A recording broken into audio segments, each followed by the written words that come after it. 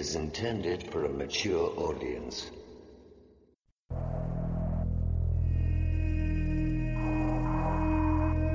The very word secrecy is repugnant in a free and open society. And we are, as a people, inherently and historically opposed to secret societies, to secret oaths, and to secret proceedings.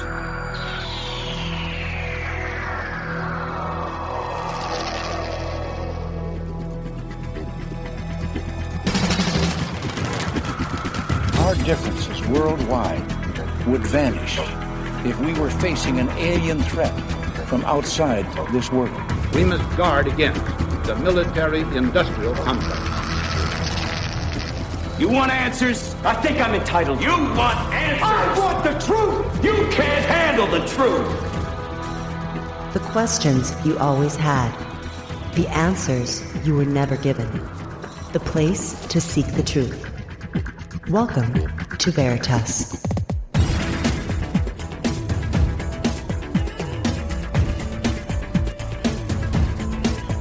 Headline edition, July 8, 1947.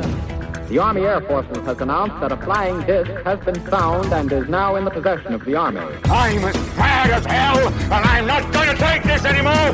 The power they took from the people will return to the people. The Matrix is everywhere. It is all around us. It is the world that has been pulled over your eyes to blind you from the truth. Shall I tell you what I find beautiful about you? You are at your very best when things are worse. Sooner or later, though, you always have to wake up. Be skeptical, but don't close your mind.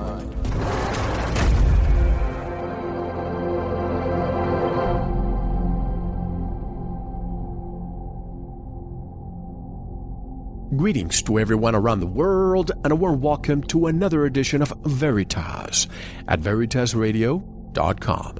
I'm your host, Mel Fabregas, and I sincerely thank you for joining me once again. And if this is your first time, please make yourself at home.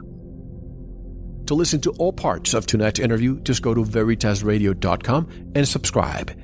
You will have access to all of our material. Start the year with information you will not get in the mainstream media. And for mind, body, and spirit shows, head on over to SanitasRadio.com. It's already making a difference to many. Are you one of them?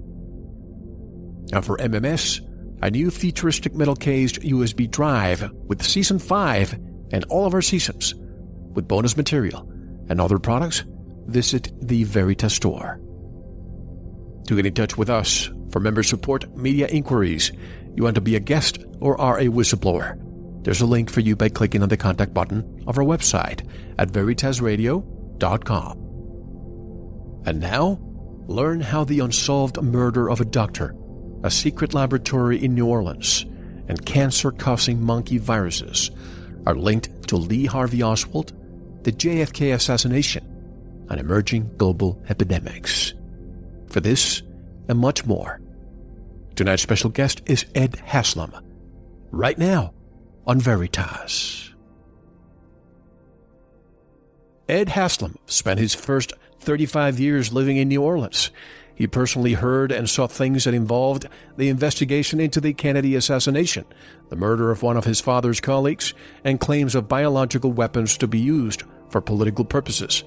He had a successful career in the advertising industry where he managed campaigns for the Chrysler Corporation, Rockwell International, and others. As the AIDS epidemic fixed itself upon the media landscape, Haslam started questioning what he had seen and heard in New Orleans.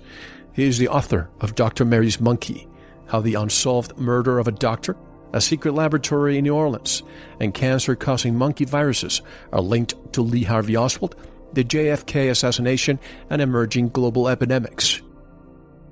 And to learn more about Ed Haslam, visit his website at drmarysmonkey.com, which is also linked at ours. And directly from Bradenton, Florida, I would like to introduce Ed Haslam. Hello, Mr. Haslam, and welcome to Veritas. Thank you very much, Mel. It's good to be here. It's my pleasure. May I call you Ed? Please. And right from the beginning, Ed, let me ask you this question. How did you originally learn about this subject? Well, I think the simple point is that Mary Sherman and my father both taught at Tulane Medical School in the Department of Orthopedic Surgery. And Mary Sherman was a good friend of my father's. She even came out to the house. I even sat on her lap once as a child. So when she was murdered, it was big news in my family. And then later, when Jim Garrison started his investigation into the JFK assassination in New Orleans, he discovered information that said that Mary Sherman had been involved in some kind of secret medical research with his prime suspect, who was David Ferry. And I was going to school in New Orleans at the time. I was in high school, and I was surrounded by kids who had family members involved in all of this, the JFK investigation on both sides of the issue, in fact. So the story kind of came to me more than I went to it. And I heard a lot of really strange stuff back in the 60s. Which led me to say things like, hey, if we have this strange epidemic of, cancer involving a monkey virus 30 years ago, at least we'll know where it came from. I mean, those are the kind of comments I was making in the 60s. So, I wasn't a researcher, just kind of walked in the library and found something and started looking at it. I really lived a life where I had all these pieces around me. What's the thesis of Dr. Mary's Monkey, the book? Well, it is first, Dr. Mary's Monkey, and by the way, on the website, you spell out the word doctor, D-O-C-T-O-R, but Dr. Mary's Monkey is first and foremost an investigation into the murder of Dr. Mary Sherman. And from that, it's a little bit like Walt Whitman's Blade of Grass, that if you understand this blade of grass, you'll understand the universe. If you understand the Mary Sherman murder, you will understand all kinds of other stuff. I mean, it's kind of the core secret, and it illuminates the darkness. It unravels all kind of stuff. And the basic point is that her murder was really not what the public was told it was. The public was lied to. I mean, it's as ridiculous as forgetting to tell the public that Nicole Simpson's throat got cut. I mean, right. Mary Sherman's right arm and rib cage were disintegrated by heat. Now, that takes thousands of degrees of heat. There was nothing in Mary Sherman's apartment that could have possibly done that. And so when they found her body naked and stabbed 7 or 8 times in her apartment, missing her right arm and rib cage, and even the cops on the scene said you could see the internal organs of the body, and I've seen the photos now, and you can easily see the internal organs of her body through the section of rib cage which has been burned off. You realize that, this was not a mattress fire. I mean, the toaster didn't burn off her arm. She suffered a severe electrocution somewhere else, and they brought her body back to her apartment and faked a murder scene. And so once I started looking into that, the story branches out to a lot of different directions. It branches out to the polio vaccines of the 1950s. It has a lot to do with an effort to build a biological weapon in New Orleans.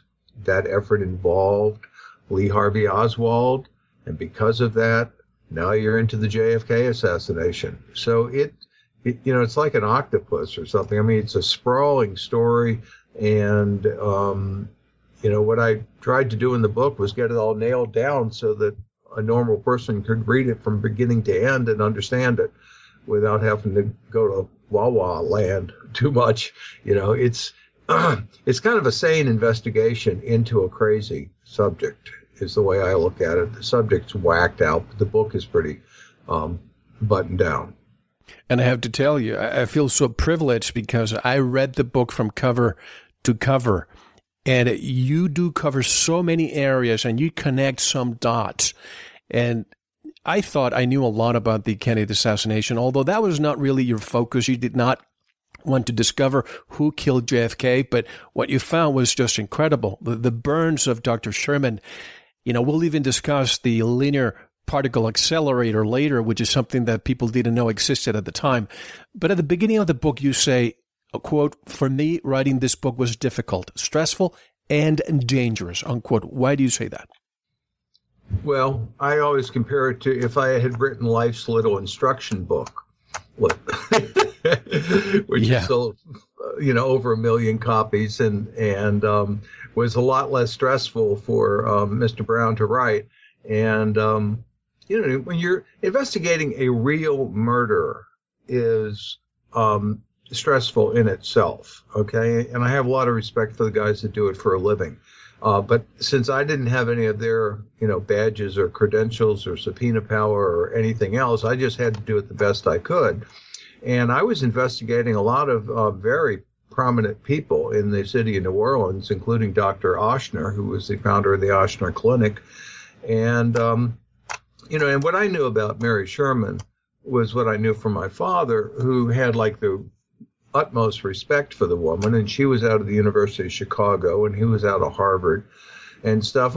So when you get into talking about real people and accusations about things like killing the president and all that other stuff, it's not a game. I mean, it's real life, and if you're doing it for real, which I did, it's stressful, and you don't have to be a rocket scientist to figure out that it might be dangerous, So, but I made a go, no-go decision a while back, because when I realized what was going on with the polio vaccine, that they had mass inoculated almost 200 million Americans with a cancer-causing virus in the polio vaccine. And then I found evidence that we had an epidemic. We have an epidemic of cancer going on today that started right after the polio vaccine. Then my options kind of narrowed. I said, a lot of people have done a lot of stuff for this country. Maybe this is just what I have to do. And so I just made the decision to go ahead with it, which was difficult. I'm married and I have a family and all that stuff. So every decision I have to make, I have to think about them. And in fact, my father told me not to investigate this subject. That's in the book. So that's what I meant by that. That's right. He needed to protect the family, and he told you that in his last days. But let's go back in time, and we'll definitely discuss how a cancer virus got mixed with the polio vaccine. We'll discuss that later. But let's go back in time when you were a child, and this more or less happened to me in a way. I remember getting a yellow page book when I was 7 or 8, calling every pet shop in where I lived, asking because I wanted to buy a monkey, and they were telling me it's illegal, they carry disease. But you had a similar story with the pirate. Can you take us back in time? Well, I grew up sailing on Lake Pontchartrain as a child. I had my own sailboat by the age of 10, and I sailed with my father a lot on his boat, and I crewed with a lot of other people out there. So I was at the yacht club all the time. I was one of the kids that kind of hung around like the rats do, And one day I'd been out sailing with my father, and we had seen this really cool-looking boat coming in as we were going out.